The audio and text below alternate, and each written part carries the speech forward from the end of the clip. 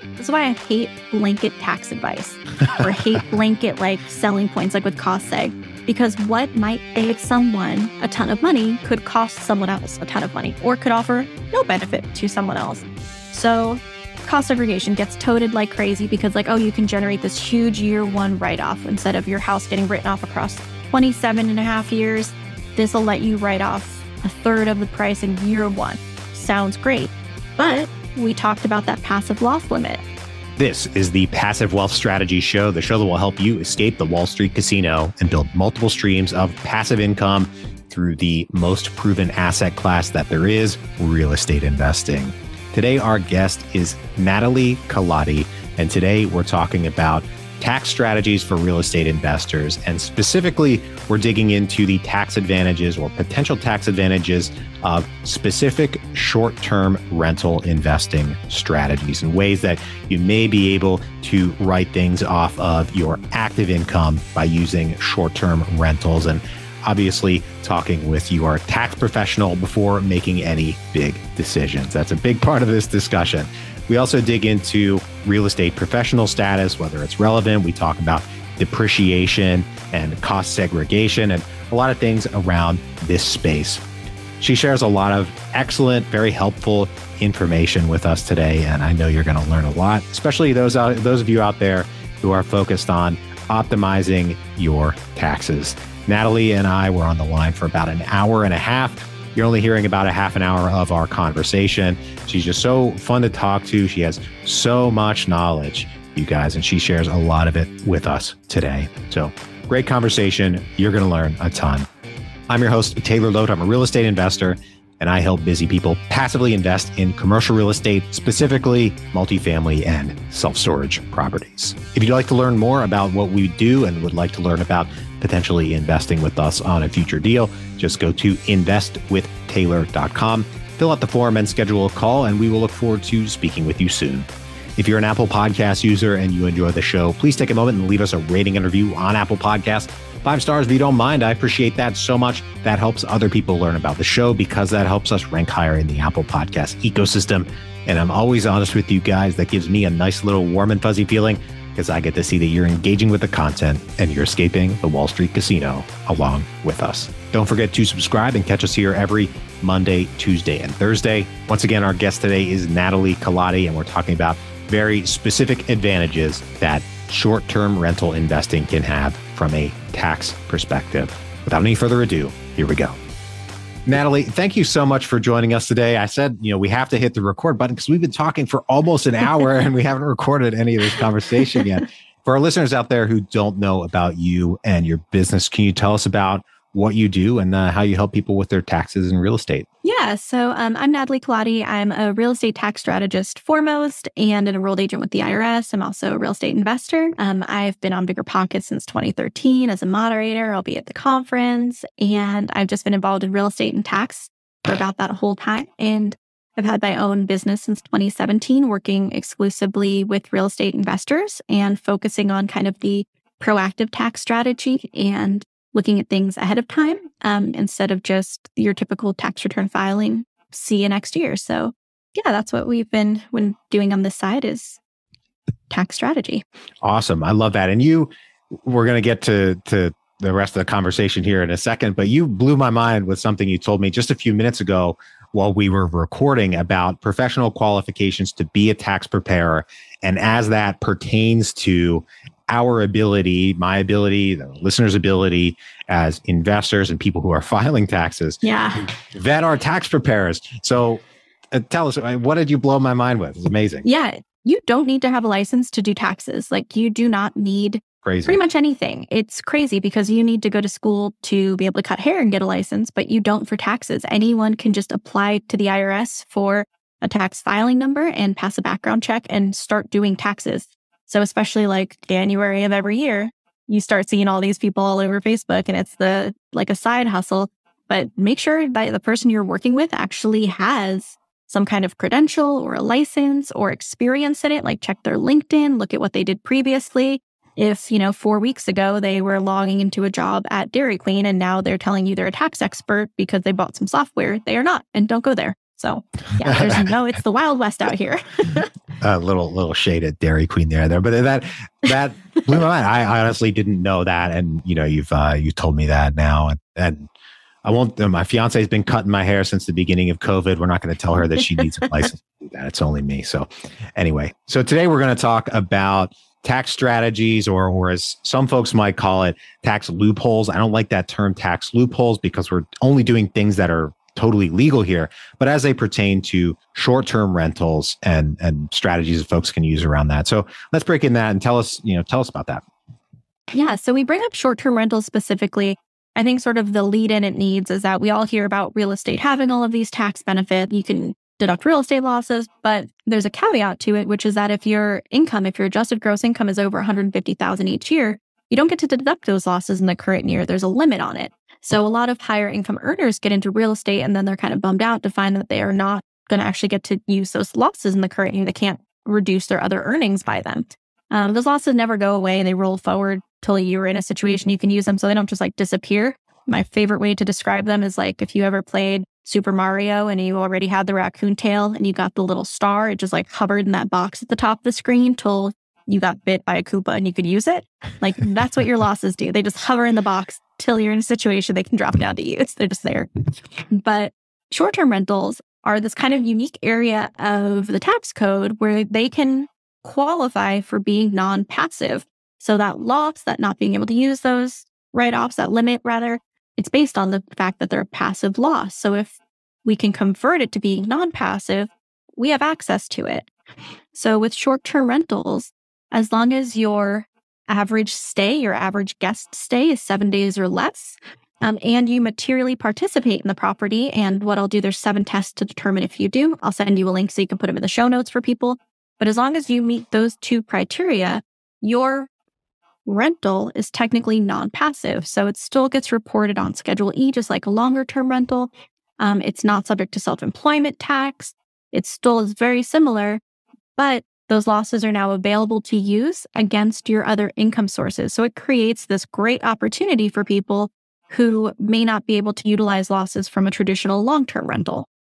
So that the limit of $150,000, I think you said, AGI does not apply to this strategy. So is it a matter of the sky's the limit? Is there a higher limit above that? If we're talking about, folks out there who are pushing, maybe $1 million a year in their active earnings, is this available for them? Yeah. So there's no additional limit. It is now just a ordinary loss. You can use it against any other income sources. So a great example is this year I had clients who were a married couple who were both surgeons. So their combined income from just their W-2 jobs was about $1 million. It was just under it. And they bought 2 really high-end vacation homes to put on Airbnb during the year. So one was literally an $800,000 home. One was 1.3. So high dollar homes. So these high value short-term rentals. And then they utilized a cost segregation on them. And what a cost segregation does is lets you break the life of the house into shorter components. So normally a short-term rental is considered commercial for tax purposes. So it gets written off the value of the house across 39 years versus a long-term rental would be 27. So that's another slight difference. But with a cost segregation, a firm breaks apart the components of a house. So instead of a solid 39 years, they say, your electrical is on 7 years, your appliances are 5 years, all these different things. And per the tax code, any asset with a life of less than 20 years qualifies for something known as bonus depreciation, which is just a fancy way of saying you can write it off all at once. It's just like a bonus in the tax code, right? It's just a sweet perk. So buy these high dollar houses, utilized a cost segregation that was able to separate out parts of it from being the actual house, like components within it. And they were able to generate between those 2 properties a $400,000 write-off for the year that we got to use against their other W-2 income. So that was a huge, there's not many other things you can do where you can invest in something and as a result also get to reduce your overall income by $400,000 in the same year. Yeah, no, that's pretty sweet. So how does real estate professional status play into this, if at all? And really, before we get to that question, could you describe real estate professional status for our listeners out there, just so everybody's on the same page getting started? Yeah, it's like the Willy Wonka golden ticket. It's like the thing everyone wants, but very few people can get. It's basically, so with real estate, one of the best benefits to it is that unlike operating a normal business, like if you opened an ice cream shop, your income would be subject to self-employment taxes. You are self-employed. And what those are your like payroll taxes, FICA, Medicare, Social Security. If you work for someone, you pay half, your boss pays half. When you're self-employed, you pay both halves, self-employment tax. Real estate income already doesn't pay that. So that was sort of the first perk. But the reason it doesn't is because it is a passive income. That's why we have those loss limits like we talked about before, so that, there's sort of a limit to the benefit here. So with a real estate professional, what you're saying is that your actual business, your full-time job is real estate. So when this sort of situation came about, it came about related to a net investment in income tax. That was something a while ago. But anyway, the reason this came out was there was another tax coming into play, and people who were full-time in real estate were like, wait, we shouldn't have to pay that. This isn't an investment for us. This is our literal job. This is our business. So we have this real estate professional status where if you spend at least 750 hours a year in real estate, and this is the bigger one, this is the one most people can't meet and seem to just forget about. It's like people ignore this part. You have to spend more time on real estate than any other combined activities. So for most people, your full-time job is over 2,000 hours a year. So you have to spend an hour more on real estate. When you qualify for a real estate professional status, and if you're married, only one of the two people need to qualify for you both to have this benefit. So one person can work full-time as a doctor, one person can stay home with the kids and manage the rentals kind of thing and still qualify for the benefit overall. But when you qualify, what it is essentially doing is the same way that short-term rental took your passive loss and switched it over to be non-passive, which is what lets us then deduct it because the limit is a passive loss limit. As a real estate professional, any of your real estate losses are now non-passive. So it just reclassifies the nature of these losses, which means that as a real estate professional, you can deduct them with no limit every year as incurred and offset any other income with those losses from real estate. So it doesn't overlap. There's no need to be one to get the other related to short-term rentals and real estate professional. It's just accomplishing that same status shift through one of two different ways, essentially, just reclassifying the type of loss through one of two qualifications. Gotcha. Great. Okay. So it almost, if I can attempt to sum it up, it almost sounds like real estate professional status does not matter for this specific short-term rental strategy that we're discussing. Yeah, correct. That's why I'm so big on it, because a lot of people can never reach real estate professional status. If they love their jobs, they're never going to do real estate full time. They're never going to have that option. So this is sort of an alternative. Let's look at short-term rentals. If this works for your investing goals and your plan, we talked about this earlier, like don't let the tail wag the dog here. Like do not buy for tax purposes. But if you've considered short-term rentals anyway, this could be a good way to also be a little more strategic tax-wise than just buying long-term rentals. Great. So one of the things that I've heard, you spend enough time in this real estate space, you rub elbows with a lot of CPAs and other investors and everything. Regarding real estate professional status and qualifying for it, you mentioned you have to work more in real estate than your job if you have a job, and most people work 2,000 hours a year in their W-2s. But I've heard that even if you can go and claim, well, my real estate investments, I spent 2,100 hours on this year, and I did 2,000 hours on my W-2. The IRS has still looked at those returns and denied that and said, we don't buy that you spent that much time on your real estate investments. Is that true? Are people really running a big risk and trying to make that kind of a claim and, quote, game the system, if you will? Kind of. So yes and no, it is a looked at area because it's a huge benefit. So it is something the IRS keeps an eye on. And there are a lot of tax court cases where the IRS has, or the courts have ruled against it. And the biggest things come down to inflated time. One of my favorite responses was someone's list of their hours, because you're also supposed to track all of your hours. You can't just this isn't an honor system. The IRS does not believe you. Then you are not innocent until proven guilty. You are lying until you have a log. But one of my favorite cases was the person had things logged like an hour each week for paying their mortgage and just like super inflated things. But one of the things was like supervised painters for 10 hours on a day. And the case, they were like, you literally didn't sit here and watch paint dry for 10 hours. Like, that's not what people are doing. We're throwing this time out. So that's the biggest problem, is the people who are trying to force it, who do work like a full-time job really. And they're trying to say, oh, well, I spent a little more on this, but the time is super fluffed up with like listening to tax podcasts or real estate podcasts or reading or all of these times that aren't ordinary and necessary. So while it's a great tax strategy, trying to force it to happen when you really don't qualify for it is super risky. And it puts us in a freaking terrible position as your tax person. Because I've had multiple people where they're like, oh no, we want to claim this. Here's the log. And I go through the log and it's like, it's obviously like fluffed up. They own like 2 rentals and they're trying to tell me they spent, 3,000 hours during the year on them. And it's, and like the time is super sketchy. And it's like, I don't want to tell you you're a liar, but this isn't going to fly. Like this is too risky. So it might be looked at. So don't try to force it. Like if you're trying to fluff up your time, if you are honestly, like you're working part-time, you've got 3 or 4 rentals, that's where you're spending most of your time right now. Your time is reasonable. That's where you're good. Because like if they look at it, as long as you can prove it, you're good. If you're telling me your time is that you spent 10 hours a week every week in a mastermind course and you haven't bought a property yet, but you're renting the shed in your yard for $50 a month. No, like absolutely not. Sit back down. Like we're not doing that.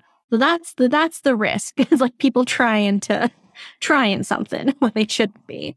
Okay. That makes a lot of sense that people are probably gaming the numbers a little bit. Aggressive. Yeah. The literally watching paint dry one is a funny example, but I can see how people would try that. Now, you touched on cost segregation and the various depreciation strategies. And we had talked about this in our conversation prior and our various frustrations with some of the marketing in that space. And I feel like I should probably bring that up and hopefully you can at least shed some light for us on the reality versus the marketing for cost segregation generally. Yeah, so there's several things in real estate where this comes up, and this is one of those things. This is why I hate blanket tax advice or hate blanket like selling points like with cost seg, because what might save someone a ton of money could cost someone else a ton of money or could offer no benefit to someone else. So cost segregation gets toted like crazy because like, oh, you can generate this huge year 1 write-off instead of your house getting written off across 27 and a half years. This will let you write off a third of the price in year 1. Sounds great. But we talked about that passive loss limit. So whether you have valid rental expenses of $12 or $1 million, if it creates a loss that you, by the next limit, by that passive loss limit, cannot deduct, it hasn't actually helped you. It's like, I don't even have a good comparison to this. It's like saving all of your pennies, but they're stuck in a piggy bank you can't ever break open. Like if you cannot get to those pennies, having more pennies is not going to help you.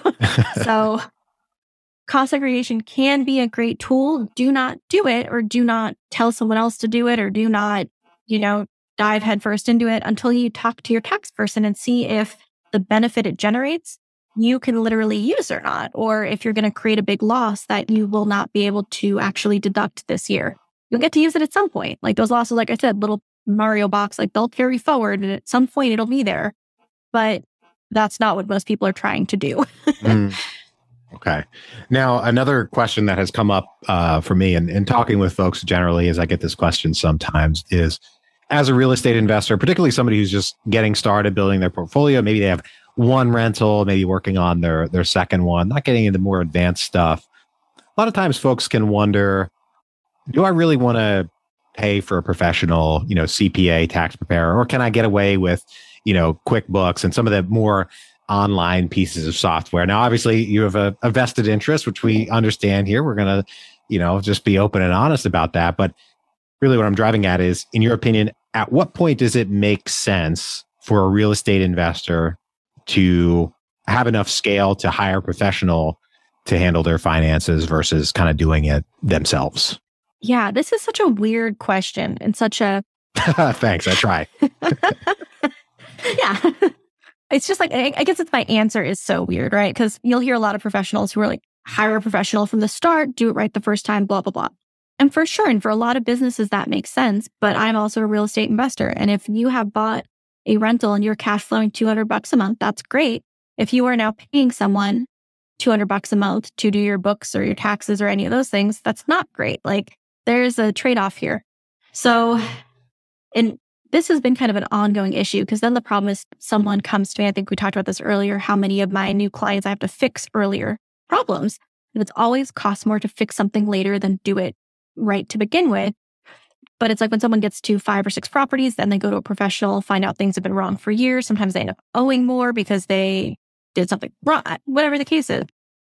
So there's not really a good answer and there's not really a good solution because here's the thing. A good tax professional isn't cheap and a cheap tax professional isn't good. So if you find someone who's like, oh, I'll do this for $200, like you see this in the groups, a lot of people ask, what do you pay for your taxes? And someone's like, well, I have 4 companies and my accountant only charges me a straw penny and once a year I bake them a pie. Like, okay, well, they're probably not good at what they do. Like I spend 20 grand a year on education. If someone is charging you a pie and a straw penny, my guess is they have never taken any kind of professional education. So you're going to get what you pay for. So your first thought is like, is it worth a professional if you're getting the cheapest one you could find or going to somewhere that involves 2 letters and a shape for the name of the tax firm? No, that might not actually help you in any way. They might not know real estate honestly much better than you do. And you've now just paid money. So one of the things I'm currently working on is sort of an ebook and a course, like better information for people to do their own taxes with rentals, because there's several very specific mistakes that people repeat. It's like what we typically see wrong is the same things. It's related to depreciation. It's related to how to treat expenses in certain ways. It's kind of these same repeated like errors. So if we can just keep people from doing that, I think you'll be better off honestly doing it yourself until you can work with someone who offers value. Because someone who you're going to pay $200 is probably going to do it wrong and you've lost $200. So just do it wrong yourself for free. I guess that's as bad as that sounds.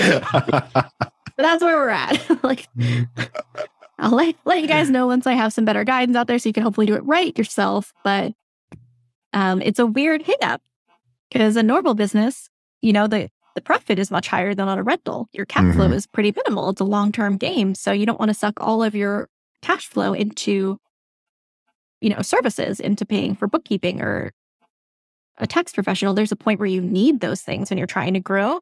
But early on, man, it is tough. And it's going to just, I want you to use that money. I want you to have that money to invest in your next property, not to give it to me. I mean,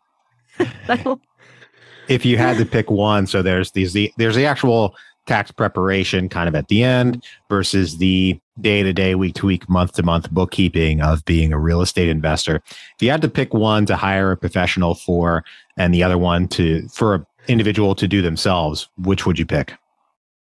Oh gosh, it's so hard because bad bookkeeping is worse than bad taxes. Like it's there's a saying that's garbage in, garbage out. So it's like if the books are bad, we have those numbers to do the taxes are going to be wrong too. We can't just fix them with magic. We didn't know the numbers were off to start with.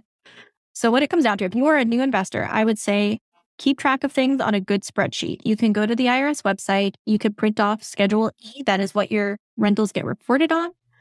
Match up your expense categories to what goes on that form. If you are just keeping a running tally for expenses in each of those categories, keeping track of your rent, and then any costs you incur before your rental is purchased or ready and available for rent, tracked separately. Those typically are part of the cost of buying it. So that has sort of a different rule. Keep track of those things cleanly, and that shouldn't be too hard. You can use a spreadsheet for this. Just do it on an ongoing basis. So I would say bookkeeping early on, not the most important. If I had to choose what to pay for, also Stessa, Stessa, is a great app for new investors. It doesn't work well if you have a partnership or any kind of an entity filing, but if it's just going on your personal tax return, Stessa is awesome. Links to your bank account and streamlines things for you. Early on, if you had to pay for one of the two, I would say pay for a tax professional. I'm obviously biased, but a good one. You know, it's a hard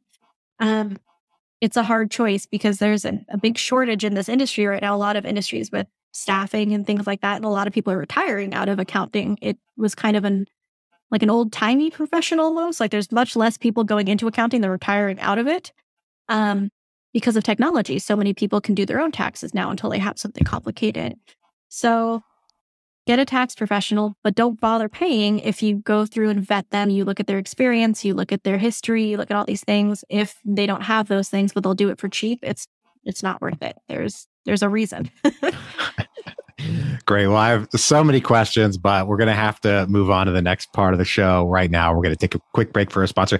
But before we do that, actually, I'll let y'all know that Stessa is one of our affiliates here at the Passive Wealth Strategy Show. So use our link and you can open up your account today. Now, we're going to take a quick break for our sponsor. The first step to growing your wealth is tracking your wealth, income, spending, and everything else about your finances. You can start tracking your wealth for free and get 6 free months of wealth advisory with Personal Capital by going to escapingwallstreet.com and using our link. Create your free account today and automate the way you track your money. Personal Capital is my preferred way to track my finances, and now we're making that available for listeners. Terms and conditions apply. See the Personal Capital website for details. Once again, to get the offer, go to escapingwallstreet.com and use our link. Back to the show. All right, Natalie, I've got 3 questions I ask every guest on the show. Are you ready? I am ready. Great. First one, what is the best investment you ever made other than in your education? I would say, I don't know if it was the best, but kind of my best deal overall was one of the mobile homes that I flipped. I purchased for $50.